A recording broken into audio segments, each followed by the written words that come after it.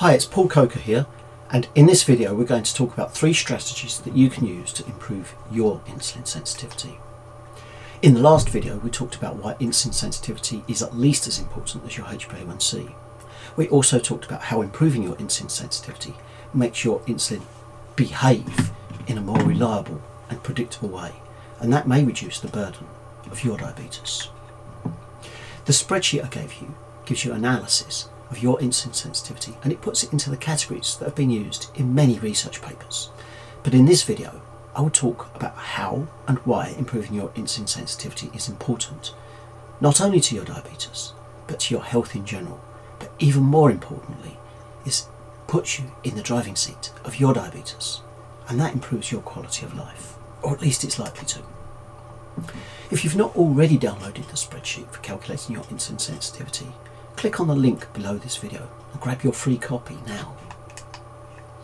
In the next few minutes we're going to talk about what you can do to improve your insulin sensitivity, how long those benefits last, how you can maintain higher levels of insulin sensitivity consistently, and how that will benefit you and make your diabetes easier to manage. All of that puts you in the driving seat of your diabetes. But first, a couple of disclaimers. Nothing in this video is medical advice.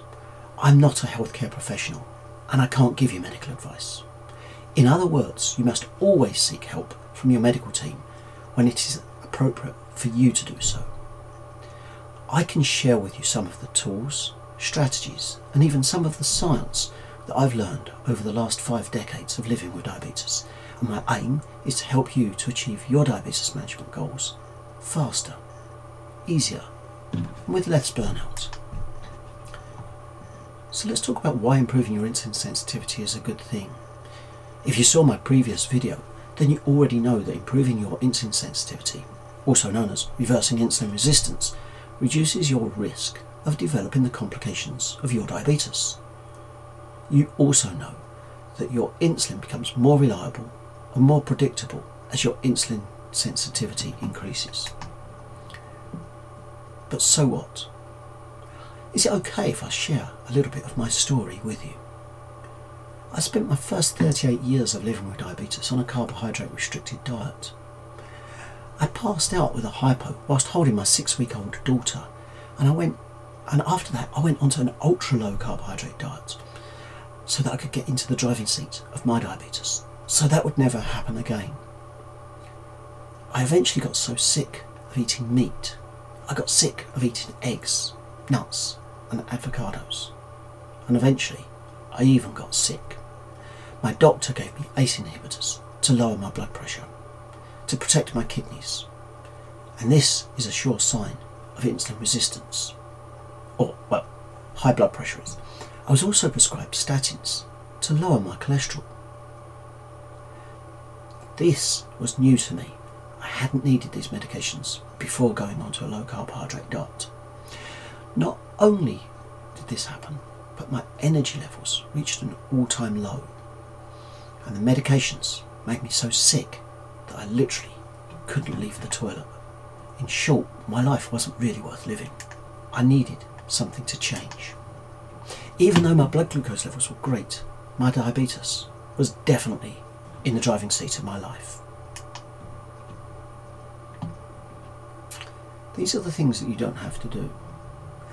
My experience showed me that having great blood glucose levels, which I did achieve on a low carbohydrate diet, and great time in range, didn't equal great quality of life.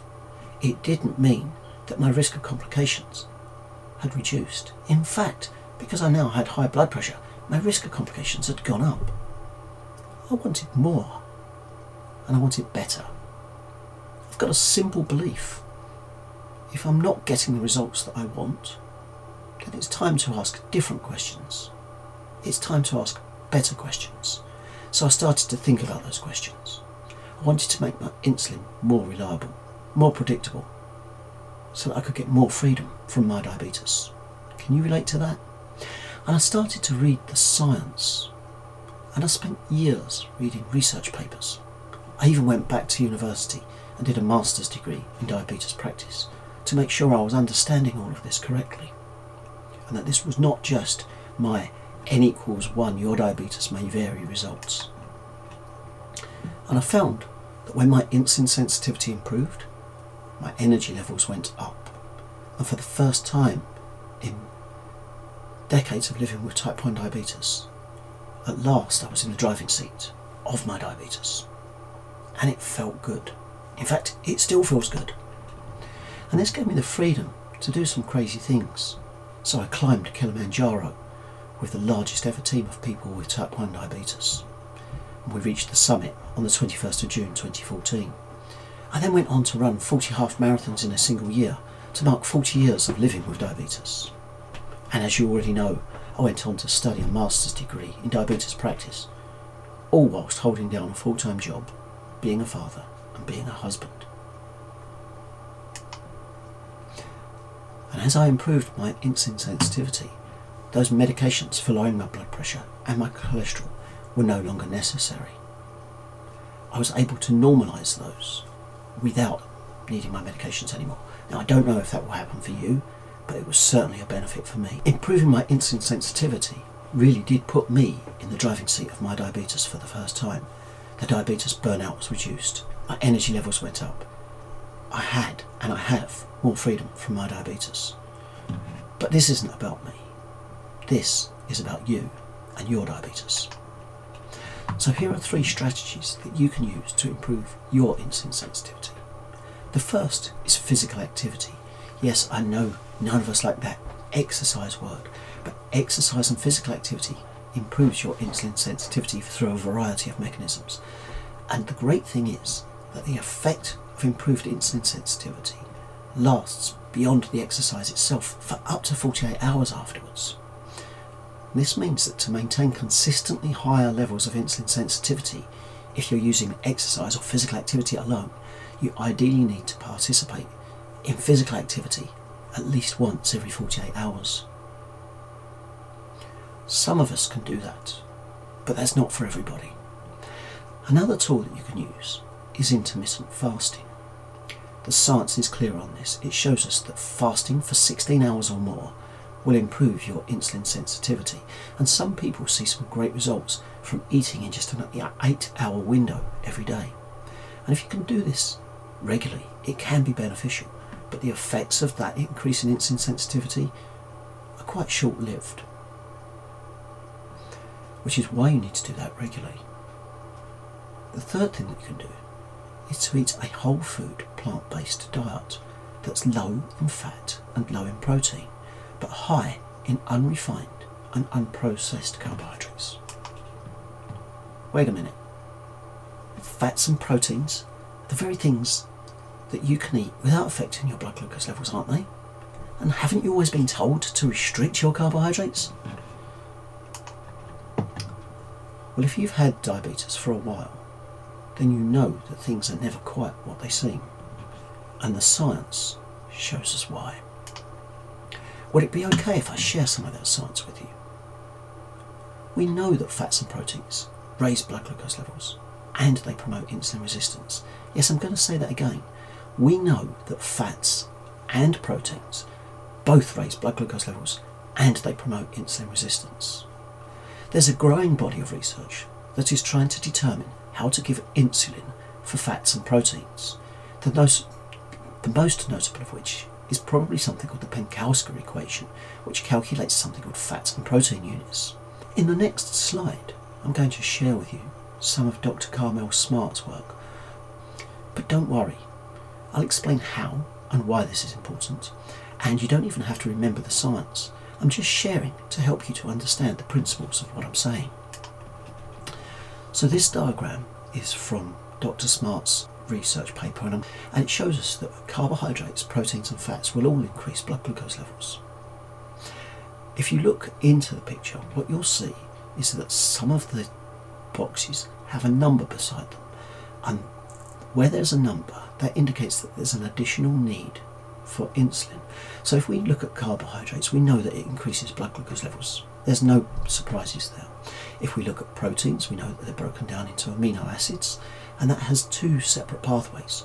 It can increase glucagon, and it can create something called gluconeogenesis, which is a posh way of saying making new glucose, and that happens in the liver. It's normal, it's natural, it's not a diabetes thing. Now, gluconeogenesis increases blood glucose levels, so we need insulin at that point.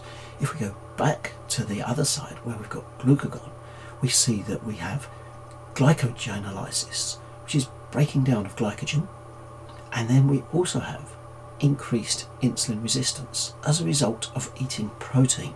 So perhaps protein is not a free snack after all when it comes to diabetes and blood glucose levels. Now if we move across to the other side, fat, we don't eat that much protein even if we're on a low carbohydrate diet. We typically sacrifice carbohydrates and eat more fats. So what happens when we break fats down? Well, we have free fatty acids and we have glycerol. So glycerol goes on and it creates gluconeogenesis, making more glucose, needing more insulin, raising blood glucose levels. And then we've got the free fatty acids, and these are really quite fascinating. So they affect something called the PPARs, which is just a really posh scientific name for some of the insulin receptor sites on the cell membrane. And they also have an impact on the free fatty let me put my teeth back in. They also have an impact on something called free fatty acid receptors. Both of these pathways will impact insulin release and the cellular response to insulin, meaning that when we release insulin or we inject it, the insulin has to travel to the cell and it has to bind with the cell where it can do its work and allow glucose to come into the cell. And suddenly, by eating a higher fat diet, we're actually impacting upon the ability of insulin to function, and that increases insulin resistance, needing more insulin, and increasing blood glucose levels, needing more insulin. So although a low carbohydrate diet may reduce the number of units of insulin that you need per day because you're not eating carbohydrates, it's not a sign that you're increasing insulin sensitivity. In fact, eating a high fat diet is very likely to increase insulin resistance unless it's accompanied by significant weight loss. So here's the thing, if you eat more carbohydrates, it means that you've got less space on your plate and in your diet for fats and proteins. And when you eat carbohydrates that are based on whole food, plant-based carbohydrates, that are unrefined, unprocessed carbohydrates, real foods, then your insulin sensitivity increases. And that puts you in the driving seat of your diabetes.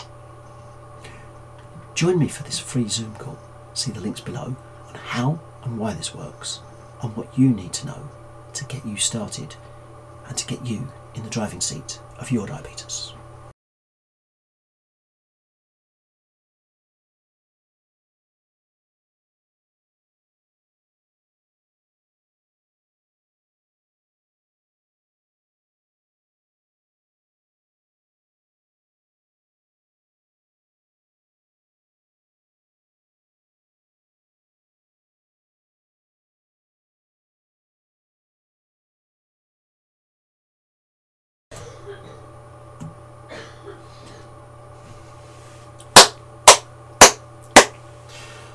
Don't worry, if you're not a science nerd, let's keep this super simple. Fats and proteins will raise your blood glucose levels some hours after you've eaten a meal, and they will increase your resistance to insulin, reducing your insulin sensitivity.